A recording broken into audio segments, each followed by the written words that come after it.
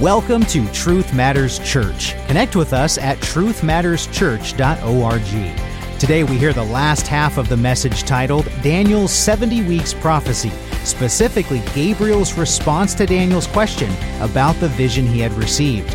Understanding this vision will be extremely helpful as we exposit the book of Revelation. Be sure to listen to part 1 of this message to get the full context of today's lesson. We pick up in Daniel chapter 9. Here is Pastor Alex. So let's pick it up now in verse 20. Now while I was speaking and praying and confessing my sin and the sin of my people Israel, and presenting my supplication before the Lord my God, in behalf of the holy mountain of my God, while I was still speaking in prayer, then the man Gabriel, whom I had seen in the vision previously, came to me in my extreme weariness about the time of the evening offering. He gave me instruction and talked with me and said, O Daniel, I have now come forth to give you insight with understanding. At the beginning of your supplications, the command was issued, and I have come to tell you, for you are highly esteemed. So give heed to the message and gain understanding of the vision. Here's the vision. 70 weeks have been decreed for your people and your holy city to finish the transgression, to make an end of sin, to make atonement for iniquity, to bring an everlasting righteousness, to seal up vision and prophecy, and to anoint the most holy place. So you are to know and discern that from the issuing of a decree to restore and rebuild Jerusalem until Messiah the Prince, there will be 7 weeks and 62 weeks. It will be built again with plaza and moat, even in times of distress. Then after the 62 weeks, the Messiah will be cut off and have nothing, and the people of the Prince who is to come will destroy the city and the sanctuary, and its end will come with the flood. Even to the end, there will be war, desolations are determined, and he will make a firm covenant with the many for 1 week, but in the middle of the week, he will put a stop to sacrifice and grain offering, and on the wing of abominations will come one who makes desolate, until a complete destruction, one that is decreed, is poured out on the one who makes desolate. So here, in response to Daniel's petition and prayer, the angel Gabriel brings to Daniel this 70 weeks prophecy. So let's begin to walk through this. As I mentioned, this is a very, very significant prophecy, for it does encompass through the end times. Let's look at verses 20 and 21. Now while I was speaking and praying and confessing my sin and the sin of my people Israel, and presenting my supplication before the Lord in behalf of the holy mountain of my God, while I was still speaking in prayer, then the man Gabriel, whom I had seen in the vision previously, came to me in my extreme weariness about the time of the evening offering. And here's what's fascinating. He says, while I was speaking and praying. And it's pretty remarkable when you think that after the 70-year punishment under Babylonian rule has been completed, and Daniel acknowledges that and now is coming on all of Israel's behalf and repenting and confessing and repenting, as he was speaking and praying, Gabriel came. That tells you how eager and loving and willing and ready their God, our God, is ready to respond. As soon as he was speaking and praying, he was heard. And it says the man Gabriel appeared. And Gabriel is, and if you were to read the Hebrew, he is described as a masculine male, like a man. He looked like a human man. And that's what the angel Gabriel looked like. He looked like a man. And it says that man, Gabriel, who came in the vision previously, and that vision previously is the ram and goat vision, which we recently covered. And it says, in my extreme weariness. So if you were to keep this in context, remember Daniel, he was praying and fasting at this time. So this extreme weariness is quite literally, he was out of strength. So not only was he in prayer on behalf of himself and his people Israel, he also was fasting and did not have food in him. So it was in that state that Gabriel came, and it said it was at around the time of the evening offering, and this would be about 3 or 4 p.m. And as a reminder, at this time there was no temple, there's no sacrifices going on. They're right now under the Medes and Persian rule, but it says at about the time of the evening offering, and what we can glean from just by looking at the book of Daniel, you may recall earlier in this book that Daniel, even though he was taken into captivity, he prayed 3 times a day. And if you recall the Lion's Den account, when the decree was issued that no one were to pray, or to give homage to any other god or gods, but in this case Darius the Mede, and we know the story. Daniel continued to pray, it says, with his window open towards Jerusalem 3 times a day. When this prayer of supplication was happening, it would be towards the latter part of that day, part of his 3 times that he would do that day, as was consistent with his pattern. Now let's look at verse 22. It says, "He, Gabriel, gave me instruction and talked with me and said, 'O Daniel, I have now come forth to give you insight with understanding. At the beginning of your supplications, the command was issued, and I have come to tell you, for you are highly esteemed. So give heed to the message and gain understanding of the vision.'" And command here, this verse 23 actually, is debar, which is associated with a royal decree. So in verse 23, when it says, "at the beginning of your supplications," the command, the debar, which was a royal decree, was issued. And as we know, that would be Yahweh himself. So as soon as Daniel prayed, a royal decree was given, and the angel came in response to that royal decree to deliver the message to Daniel. So you can just say, Yahweh said, as soon as Daniel prayed, give Daniel this vision. The angel came in obedience to that, and it says, as soon as you prayed, by royal decree, I'm here. And it says, highly esteemed, describes Daniel, is Chamuda. And at least when I read this on the surface, it says, oh yeah, Daniel was highly esteemed, because it even says there was no one like him and his 3 friends out of all the captives. So you would think that this highly esteemed is really describing just kind of Daniel being highly esteemed. But just know that the Chamuda, it really means just something precious or valuable. And I say that to say, don't just limit how Daniel is viewed as highly esteemed, because as believers, we too are highly esteemed by God. We too are Chamuda. We are precious and valuable. In fact, we are God's possession. So don't just, when you see highly esteemed and you're a believer, little old you, no, you're both valued in God's eyes. So it's characteristic of Daniel and all believers. Now to our main course. He says, give heed to the message and gain understanding of the vision. So now we're going to get into the 70 weeks prophecy. Verse 24, 70 weeks have been decreed for your people and your holy city to finish the transgression, to make an end of sin, to make atonement for iniquity, to bring in everlasting righteousness, to seal up vision and prophecy, and to anoint the most holy place. Now for this verse alone, we can spend one study. As you're going to see, we're going to stay here quite a bit, because a lot is packed in this single verse. So we're going to walk through this one, because we are now going to start to unpack this 70 weeks prophecy. So we'll look at 70 weeks alone, but also in this verse it says, have been decreed is shatak. And when it says has been decreed, means it has been determined, it has been divided out. And it says, for your people and your holy city. So if you're taking notes here, your people is all Israel, and your holy city is Jerusalem. It says to finish the transgression, and we've covered this in our past studies, especially in our studies of the ram and goat.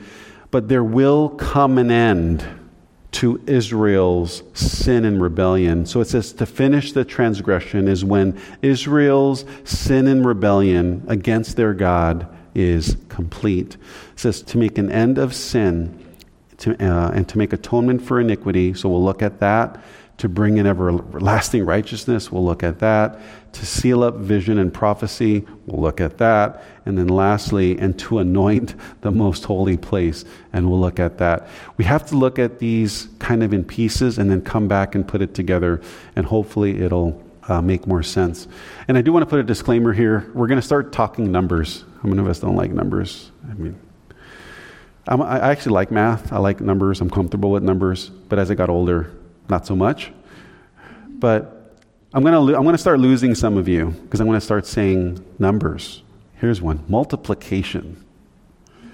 And I'm just saying this now, but just try to stay with me, and I'll try to also just consolidate it and not get too overbearing on that. So now let's look at 70 weeks, and let's look at what that is. Well, 70 weeks is the Shibim Shabua. Shibim in Hebrew, it's 70. And Shabua describes a full 7-day cycle in Hebrew. So after a full 7-day cycle, that would be a Shabua week, a full 7-day cycle. So the Shibim Shabua is 70 weeks, which is why it is rendered that way. Here's where it starts to get a little more technical, and just try to stay with me. 70 weeks means also in Hebrew 70 sevens. 70 sets of sevens. In this case, it's 70 sets of 7 years. So 70 weeks is 70 times 7, not weeks or 7 days, but actually years. So that would be 490 years. And here's what's pretty interesting about God. Do you know God is the same yesterday, today, and forever? Do you know He's also consistent? So for example, He stayed with 70. So because for 70 years, for 70 Sabbath years, or 70 years that the land didn't have rest when it was supposed to, God says, okay, for those 70 years, I'm going to punish you for 70 years under Babylonian captivity. And now that 70 years of Babylonian captivity is done, you know what? I'm going to stick with the 70, but it's not going to be just 70 years. It's 70 weeks, or in this case, 490 years. So He's taking the 70 and multiplying it by 7. So God through Jeremiah pronounced a 70-year judgment, and God through Daniel pronounced a 490-year judgment to end their punishment. But here's when you see 70 weeks, this is what we need to just come away with. And I'm going to show a little timeline here, a really simple timeline. It's not anything extravagant. Out of all of human history, right, or let's just say from history, from Daniel's point forward, God carved out 490 years of that time to bring an end of their punishment. That's what this 70 weeks mean. It's 490 years of actual history, and at the completion of that, then the 70 weeks prophecy has been fulfilled. Here's a very, very simple timeline, nothing extravagant, but let's just say this is a very simple timeline. Let's just say here it's from creation, and let's say from creation to Daniel, and Daniel, at the time he got this 70 weeks vision, it was at around 536 BC, because that's when Darius the Mede rose to power, and this can be verified through historical sources. So ahead of Daniel, you'll see, and here on this timeline, let's just say creation was at one end of the timeline. And right now I'm just putting the Messianic kingdom. Just so you know, that's not the end of the timeline. There's actually a millennial reign after.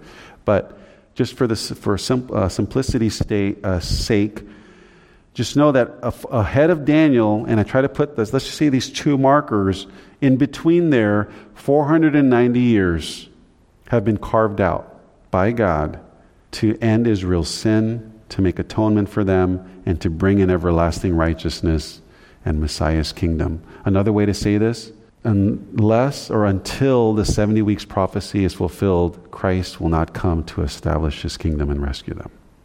That's not going to happen yet until the 70-week prophecy of the 490 years have come to completion. So let's continue to look at this. It says to make an end of sin, to make atonement for iniquity.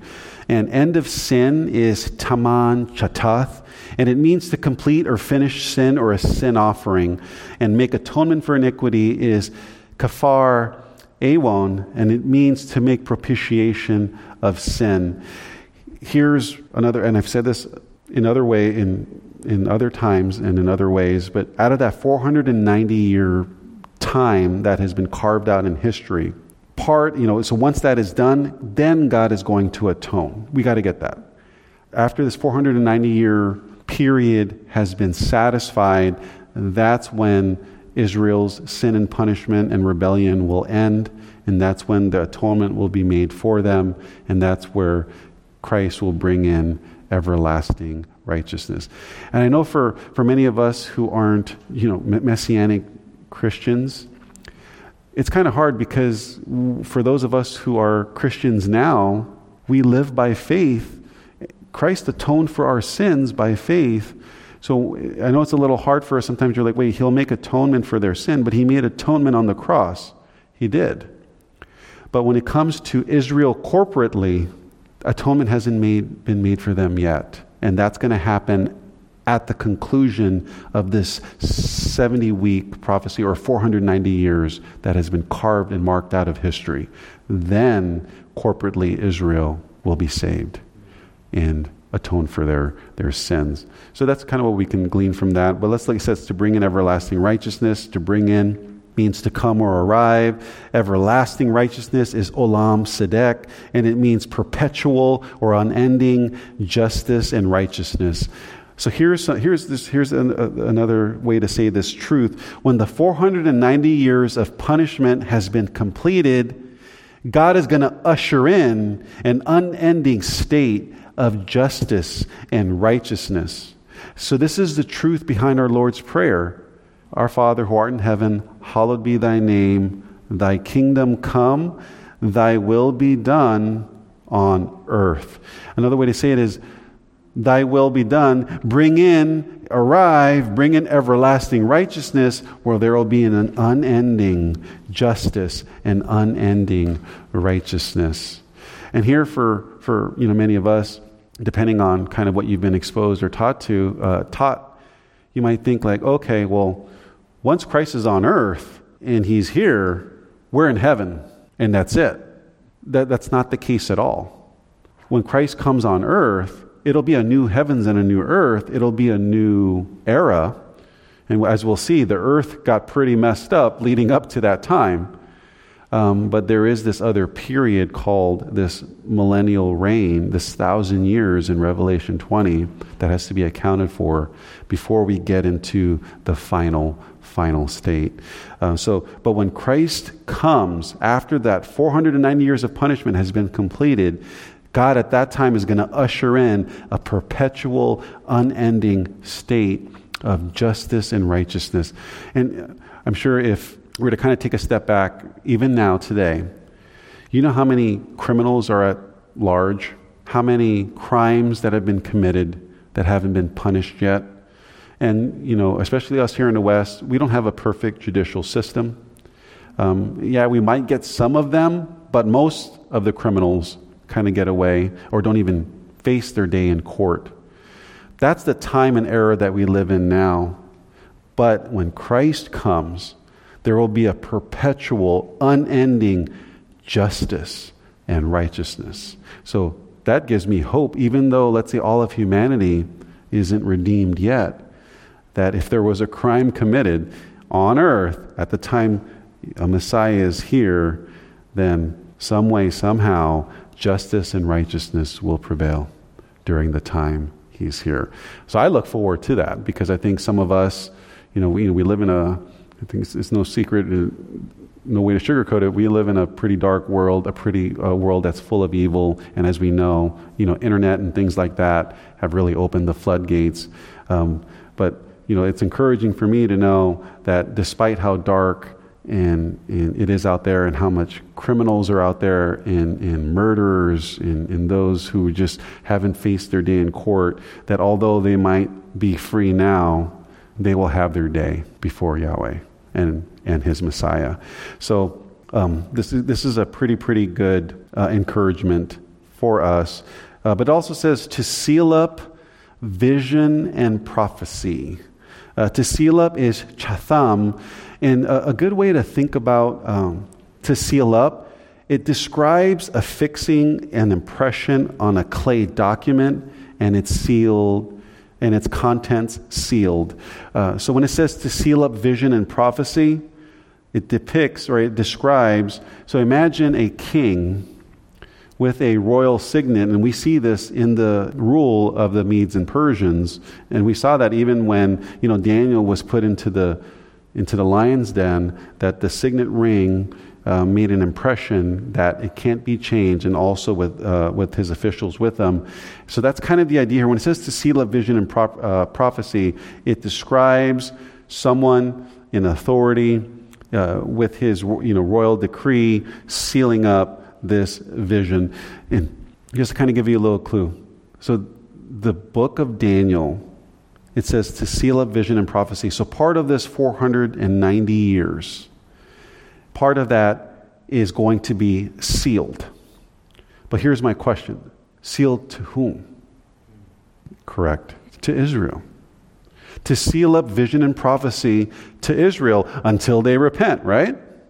And that repentance and the end of their sin is not going to come until they say, blessed is he who comes in the name of the Lord, and that'll be towards the end. So this prophecy, even if if there was any in Israel now were to read this will completely go over their head. But here's what's interesting. In Daniel, it says seal up vision and prophecy for this 490 years, but in Revelation, there was only one who was found worthy to break the 7 seals. And we know who that is, and that was the Lamb who was slain. That was Messiah himself. So the timing, and this is to say this, and as we get to the book of Revelation, this whole 490 years that has to be completed before Messiah comes to atone for their sin and establish their kingdom, it coincides with the breaking of the 7 seals in the book of Revelation. So, but the contents that are sealed is this very prophecy that we're studying. And we're saying, oh, Father, can we take a peek on what was sealed up, really concerning the people Israel? But if he, in his mercy, wants to reveal that to us, that's what we're endeavoring to do as we're studying this book and prophecy. And this phrase, and to anoint the most holy place. Here's a phrase where if we don't look at the original, our minds can go and make a subjective interpretation. So let's look at this one. To anoint is mashak, and it literally means to smear or anoint. And we know that Jesus Christ in Hebrew, his Hebrew name or title is Yeshua HaMashiach. And it really means, if you were to translate that more naturally in English, it's Joshua the Messiah, or Joshua the Anointed One. And I've mentioned this in maybe, I don't know if necessarily in studies, but as I'm studying the Hebrew more, and our Jesus is what we're used to calling him here in the West, and just know that's because of the Latin influence and the Latin translation, but a more natural, his more appropriate English equivalent from Yeshua is Joshua. We're not used to saying Joshua Christ. We're used to saying Jesus Christ, again, because of the Latin. And that's fine if you want to call him Jesus Christ, as long as you know that. We're not saved by the name Jesus. We're saved by the name or the anoma authority given to the only begotten Son of God, whose earthly name was Yeshua from Nazareth. So just kind of a little interesting note here. To anoint means to smear, to point, and it often describes a religious ceremony. And so if you wanted to anoint something, a person, and we see that in the priesthood of the Jews, right? If they were to anoint the high priest, there was a ceremony, so that high priest would be anointed for service in that office. But you can also anoint or set apart, things or vessels for religious observation purposes. So that's what it means to anoint. It could mean it's something that's set apart. It's either a person or it's either a thing. But here's where there's some confusion, because when we read to anoint the most holy place, we read, oh, holy place. That must mean the temple, an actual physical temple, because it says to anoint the most holy place. Well, most holy is Kadesh, and that means the sacredness, a holy thing. It could be a physical place, but it doesn't necessarily mean it is a building or a temple. I'm going to say that again.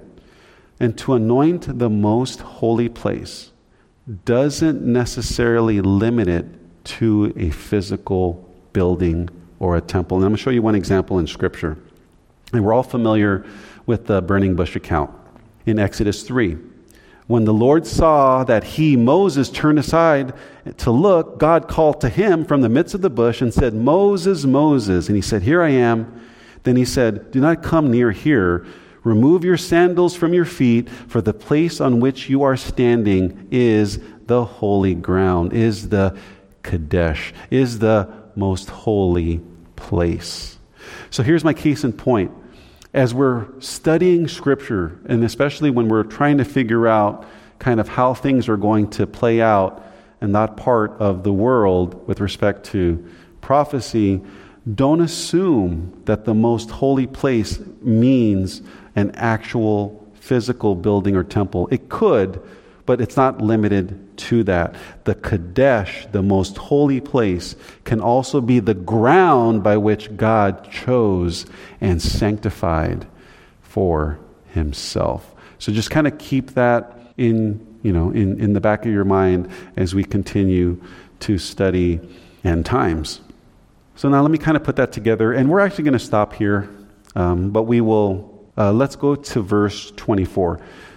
This is probably the most loosest translation, Kataroha Amplified Translation, that I'm putting before you. But because we just covered so much and there were so many different parts, here's my loose translation of it. Tell me if this helps.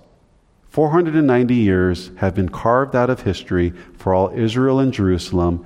At the end of those 490 years, Israel's punishment for their sin and rebellion will be completed. Messiah will make full atonement for their sin, usher in Messiah's everlasting kingdom, where there will be an unending state of justice and righteousness. Yahweh has decreed this vision and prophecy with his royal authority and will consecrate the most sacred place. That loose translation, at least hopefully makes it more clear, but I got that from the original.